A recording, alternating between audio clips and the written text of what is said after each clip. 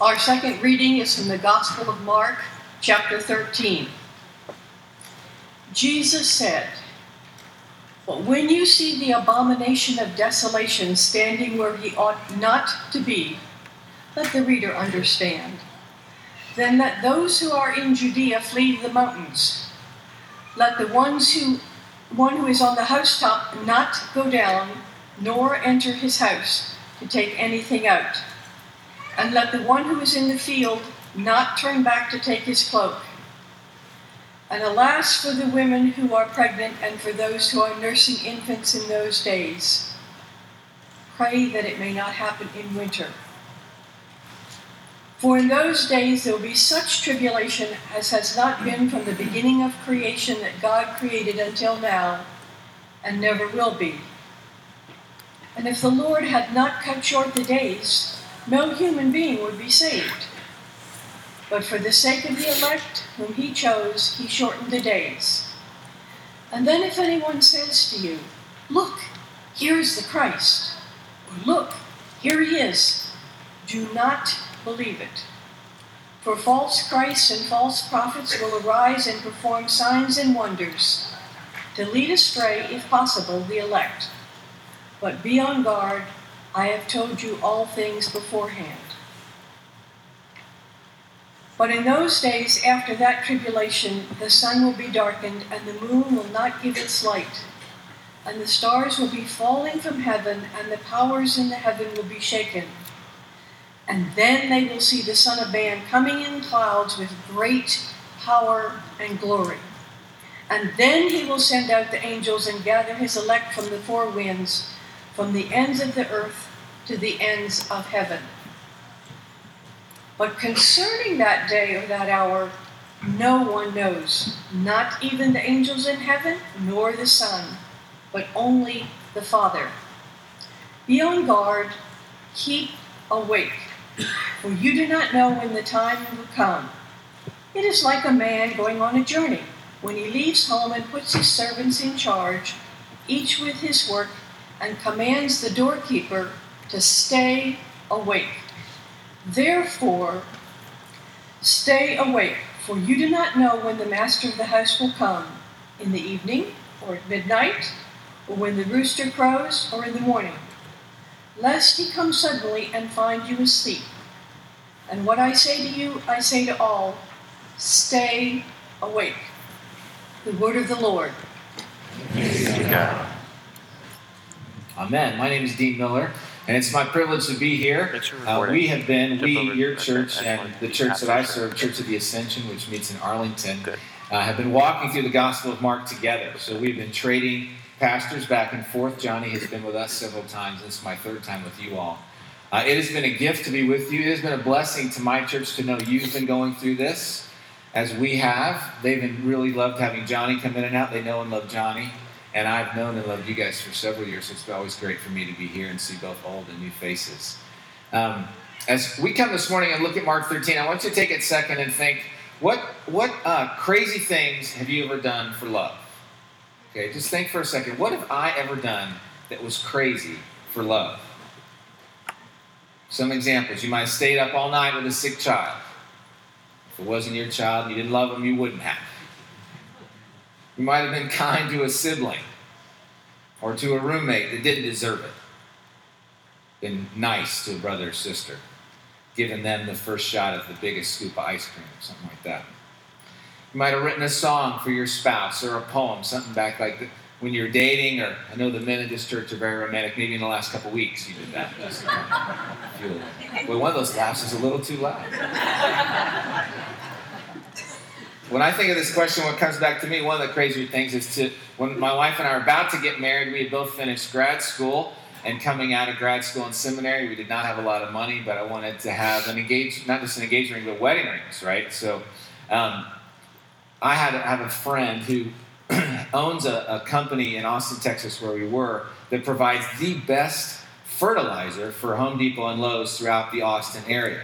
He's a very entrepreneurial guy. He has a lot of separate businesses, but one of them was fertilizer.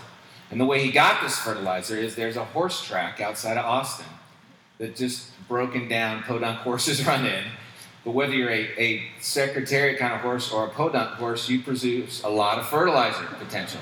And so what he would do is get all the horse manure from this track on his big property outside of Austin and grow his fertilizer. And I don't know if you know this, but the way you produce great fertilizer is you take that horse manure and you put it in a pile here, and then a few days or weeks later you move it to a pile here, and then a few days and weeks later you move it to a pile here, literally inches away. But so to help raise money, to do something crazy for love, to buy my wife a wedding ring, I would drive a front-end loader into a 15-foot pile of horse manure, scoop it up, move it over about 2 feet, drop it, drive it back in a pile, just keep moving piles of horse manure around this guy's property. It produces really great fertilizer.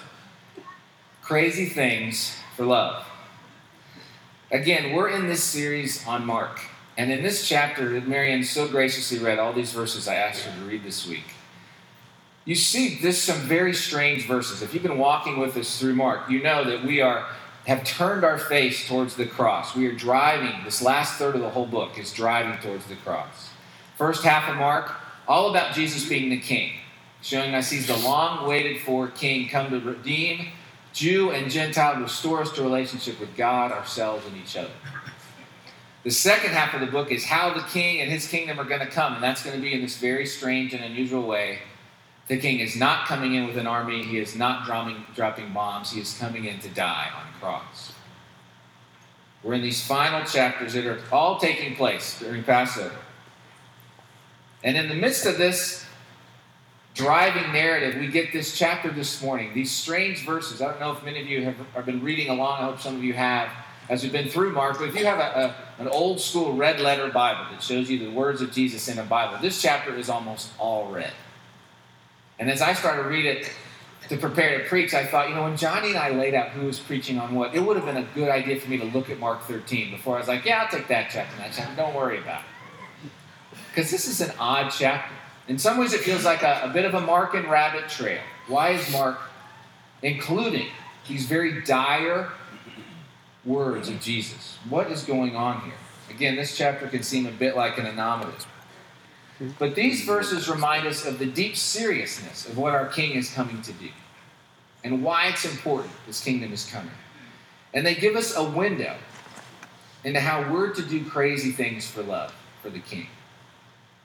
I want to give a brief overview of the chapter, what's happening, and then look at two major things. The two events really being described in this chapter. If you started from the beginning, this verse begins with a group of Jesus' disciples, they're not named yet, are leaving the temple. Remember, Jesus is in Jerusalem for Passover. Jesus in the book of Mark has not been in Jerusalem yet. In the other Gospels, he has been several times. But in Mark, you waited till this last couple chapters before Jesus came to Jerusalem. I said to my church, it's kind of like Luke going on the Death Star to fight Darth Vader, his dad. You knew that he had to go to the Death Star at some point, and you knew Jesus had to come to Jerusalem at some point. And the disciples leave this beautiful temple structure. The entire city of Jerusalem was really built around, politically, spiritually, physically, around this temple. And they are waxing eloquently about Jesus. Look at how beautiful this temple is. Look at the stones. Look at the design. And Jesus says, basically all is going to be destroyed. So Peter, James, John, and Andrew, it's the two sets of brothers on the disciples, pull Jesus aside and say, hey, it's incredulous to them. And so, of course, they ask the question, when's this going to happen? How is this going to happen? Who's going to tear this down? And Jesus launches into this series of explaining, in essence, two major events. The first climactic event is about the temple itself, and it's news with a warning. It requires a bit of background on Jerusalem and the temple. Joseph, if you could put up that one slide, that'd be great. This one. Remember, the temple was built first by Solomon in the mid-10th century BC on the vision, really, of his dad, David, who was told not to build it because he had blood on his hands. And if you read through the books of Kings and Samuel, you'll see that Solomon spared no expense. Gold, silver, bronze, designers, cedar, years and years and years went into building a structure worthy of the dwelling place of God, the centerpiece of which was going to be the space between the cherubim on the top of the Ark of the Covenant where God dwelled in the center of Israel. This structure said to Israel, this is who we are. And they were proud. And when they opened it, Solomon sacrificed thousands of animals. And there was rejoicing and rejoicing. Here, finally, is a physical structure for us to come to worship. And they would go there every year, multiple times to worship at multiple feasts. But if you know anything about the history of Israel, you know down through the centuries from 10th century to 9th century to 8th century BC, Israel's beginning to be wooed by the gods that surround them and building a little temple structure over here and a little place on the high hills here and a little this and a little of that, because as the end of the reading from Micah said, they are prostituting themselves, literally and figuratively, to other gods. And God sends prophets to warn them, you shouldn't do this. Return to me. And they don't. So in 587, Nebuchadnezzar comes in from Babylon after setting up several puppet kings who were foolish enough to push back against Nebuchadnezzar. And he razes the town, and he razes Solomon's temple. They take all the gold, they take all the bronze, they take all the elements of worship, all the communion kind of sacramental things that you have here. It'd be like them stripping it out and taking it to Babylon. And it's gone. And there's weeping and gnashing.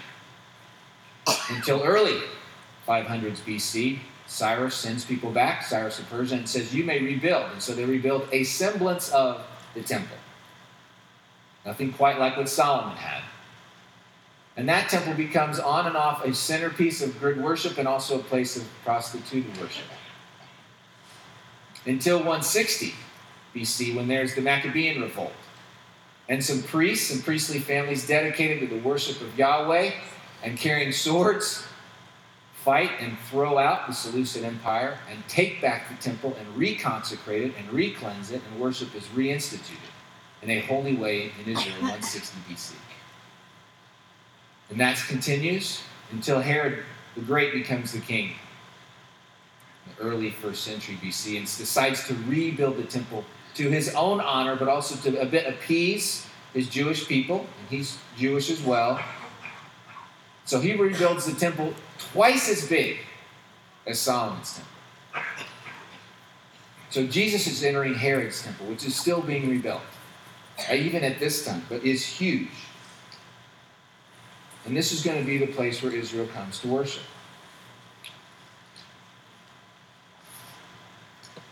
So it's this very important symbol. It's one of the most magnificent structures in the ancient world at this time. And again, it's a powerful source of identity. The high priests rule really the political and spiritual structure of Israel. They're not doing a good job.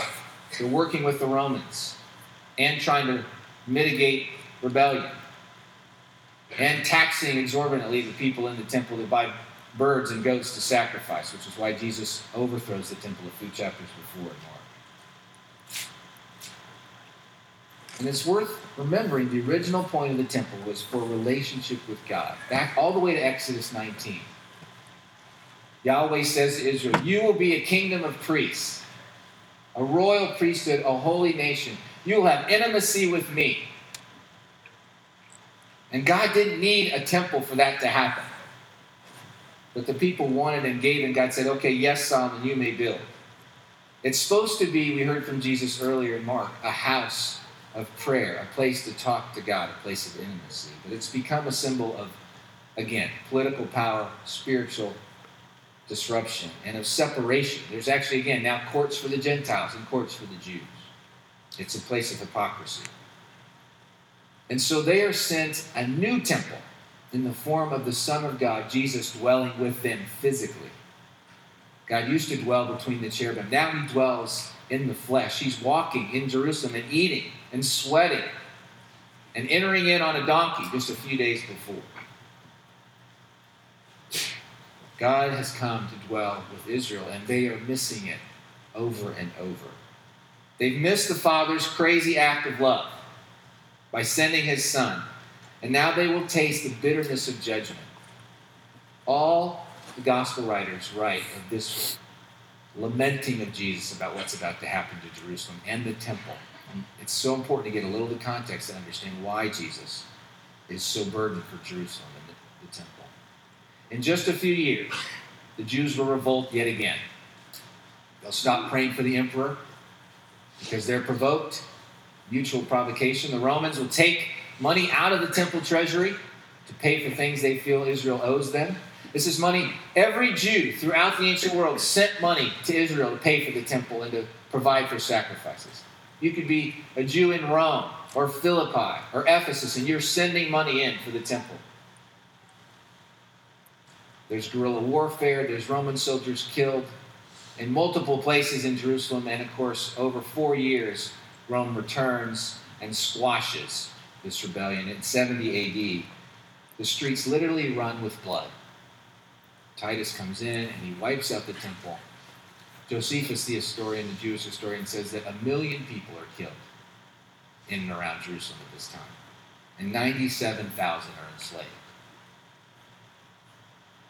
Jesus has been saying, repent, repent, repent, because God does in fact judge. So you can understand why in Luke 19 it says he's weeping over Jerusalem because he knows what's coming.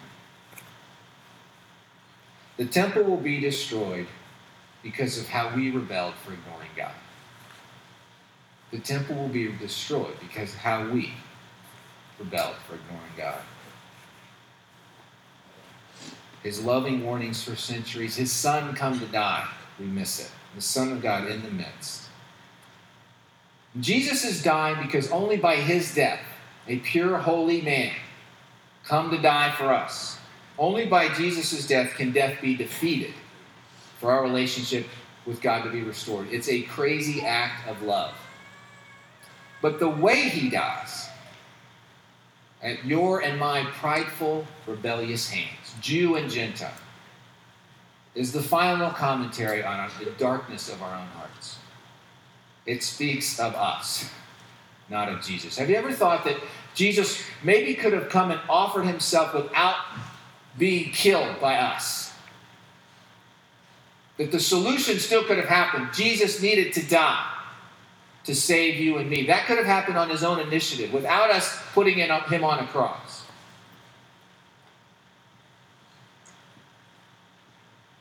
But because we did it that particular way, it brings about the long forewarned destruction of the temple and Jerusalem again. We destroyed him, the temple, which in turn destroyed the physical temple.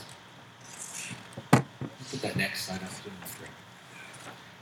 The coming of the kingdom does not mean the great vindication of Jerusalem, which is what Israel and the leadership assumed would happen when the Messiah came. We will be a physical, political kingdom again. It does not mean the vindication of Jerusalem or the glorification of the temple. Instead, it means the desolation of Jerusalem, the destruction of the temple, and the vindication of Jesus and his kingdom. This is, in fact, the new king and kingdom. See, for centuries, the leadership of Israel, particularly since 160 BC, has plotted and agonized for the wrong solution because they identified the wrong problem. They saw it as a military problem, a political problem. The problem was Persia and Babylonia, or Alexander, or the Greeks, or the Romans, or Augustus, or Pilate. When in fact the real problem is you and me and our pride and our need for repentance before God. The problem is the separation between God and his people as represented by these separate courts in the temple. And they and us are about to miss the solution. In fact, we're going to kill the solution ourselves. And then we're going to persecute Jesus' followers, if you read the book of Acts, until the temple falls. And then down through history, those of us who call Jesus the King will experience persecution again and again and again. All this is happening because Israel and Rome got it wrong. We got it wrong. Here again, some of the words of Micah 1, the Old Testament passage that was read this morning. All this is for the transgression of Jacob and for the sins of the house of Israel. And what is the transgression of Jacob? And what is the high place of Judah? the allusion to the temple. Is it not Jerusalem? For her wound is incurable, and it has come to Judah, and it has reached to the gate of my people into Jerusalem. Picture again what the temple in Jerusalem has meant to God. And then you know better why Jesus would weep and why Mark would include these words in his gospel. Remember, Mark is writing probably between 65 to early 70s AD. And he's writing to people who have probably had to flee to the hills of Judah to save themselves. There's that little line that Marion read at the beginning. Let the reader understand. Many people believe Mark is writing in Rome because he's with Peter. And so he's providing a little bit of cover for himself.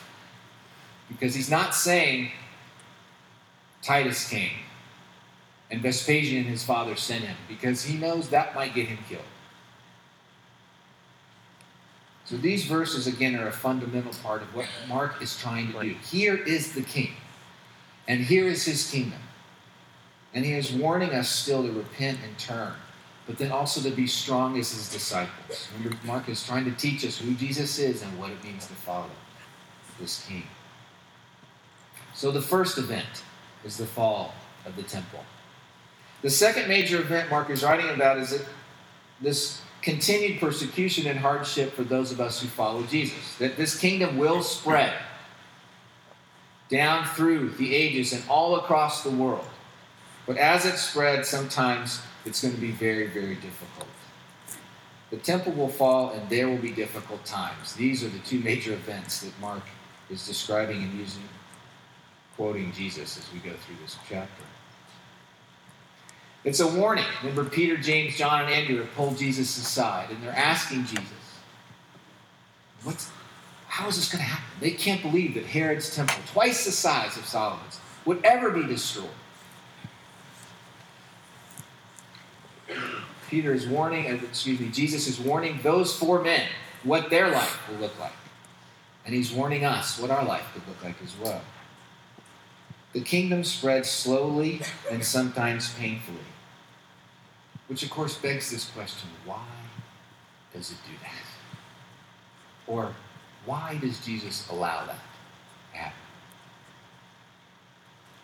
One, it spreads that way because there's resistance.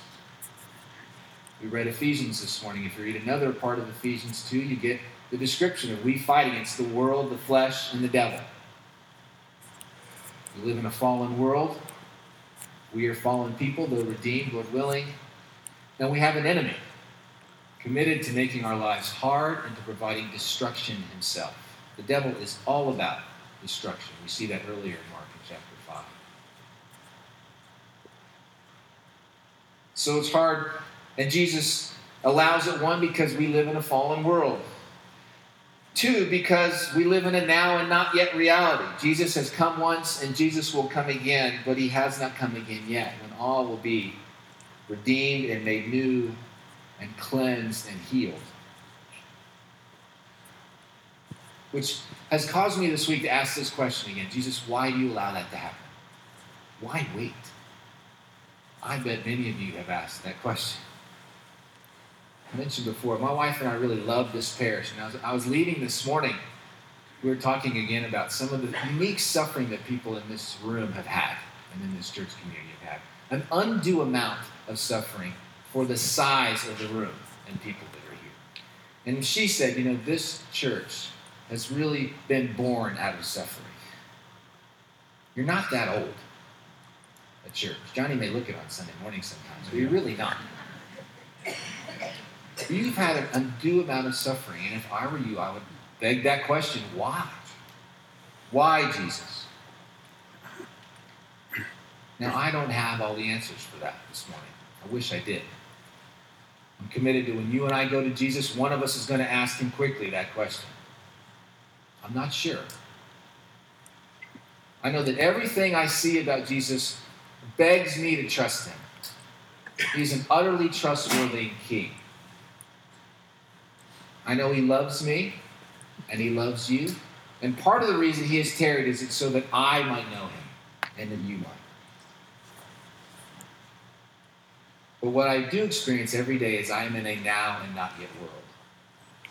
And in between those two realities, in between what he is saying on the hill there at the Mount of Olives, that is not an insignificant place for him to be saying this, and to where we sit and stand today, that we have been anointed and blessed and tasked and sent to do crazy things for his love for him too.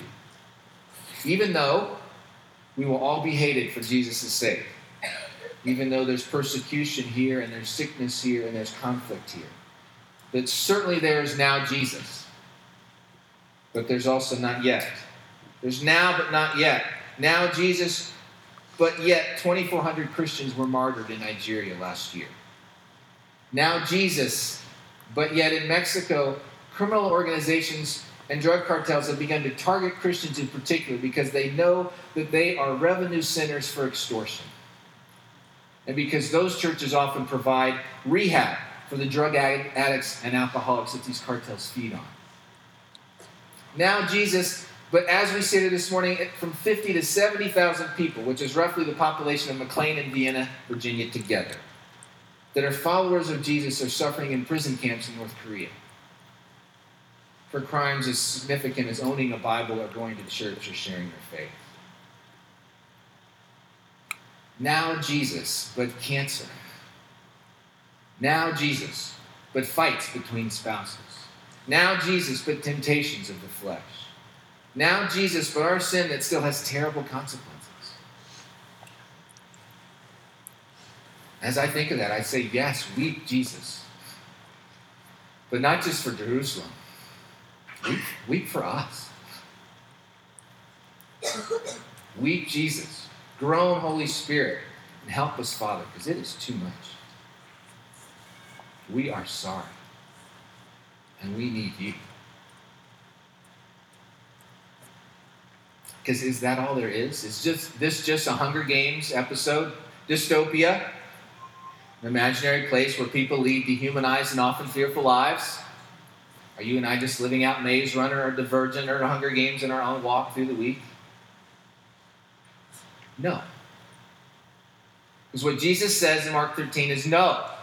Be awake. That's how one translation says it. Be awake. Don't hunker down and hide. Go and love. Go and live crazy acts of love, just like he did. Go be a witness, as the disciples were. The reason we have this story is because Peter didn't hear those words on the Mount of Olives and run and hide as a fisherman in Galilee in a boat. He went all over the ancient Near World, and he blew it lots of other times. And he died, we believe, in a prison in Rome. Let the hearer understand. Because Mark doesn't finish here. We're not done with the Gospel of Mark this morning. There's chapter 14 and chapter 15 and chapter 16. They are coming. The most important news in all of history is coming.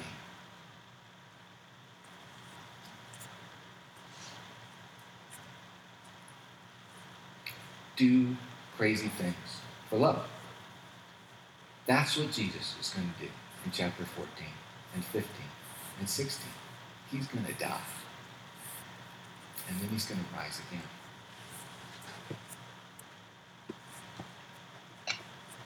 So be awake. Be on your guard. Love. Love the unlovely and your enemies. Even in the minivan on the way home. At work or in your neighborhood. Love by pushing into this community, which you do so well. Love by saving slaves all around the world and affirming kids who you coach here in the neighborhood. And teach your children and forgive your spouse and work to pass good legislation and claim Jesus is the only way, truth, and life.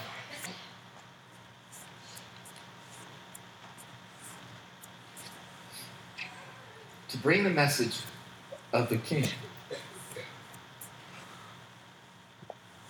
We could be treated as he was treated. We probably will be treated as he was treated. But do crazy things for love. For him and for our neighbors. Amen. Let's pray.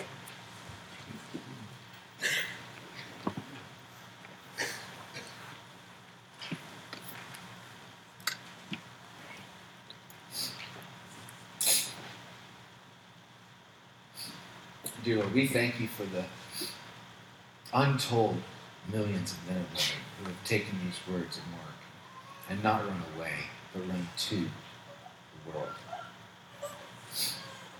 We pray for our brothers and sisters throughout the world who suffer this morning in ways we never suffer. Starvation, torture, isolation, prison. We ask you for the courage to suffer for you even this week. For grant us hope and help us know how to be awake for you. In your holy name.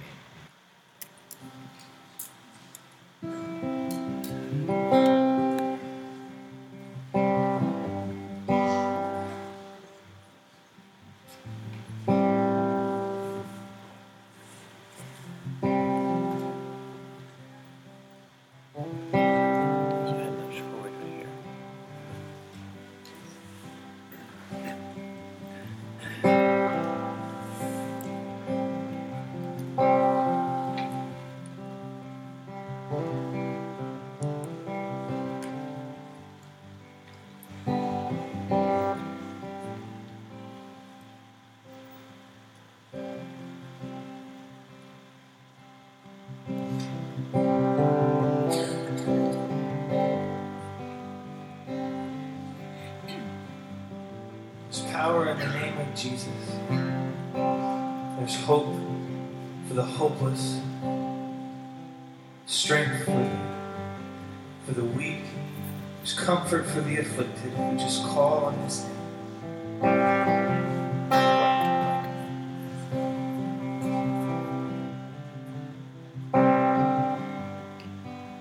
Sing the name of Jesus.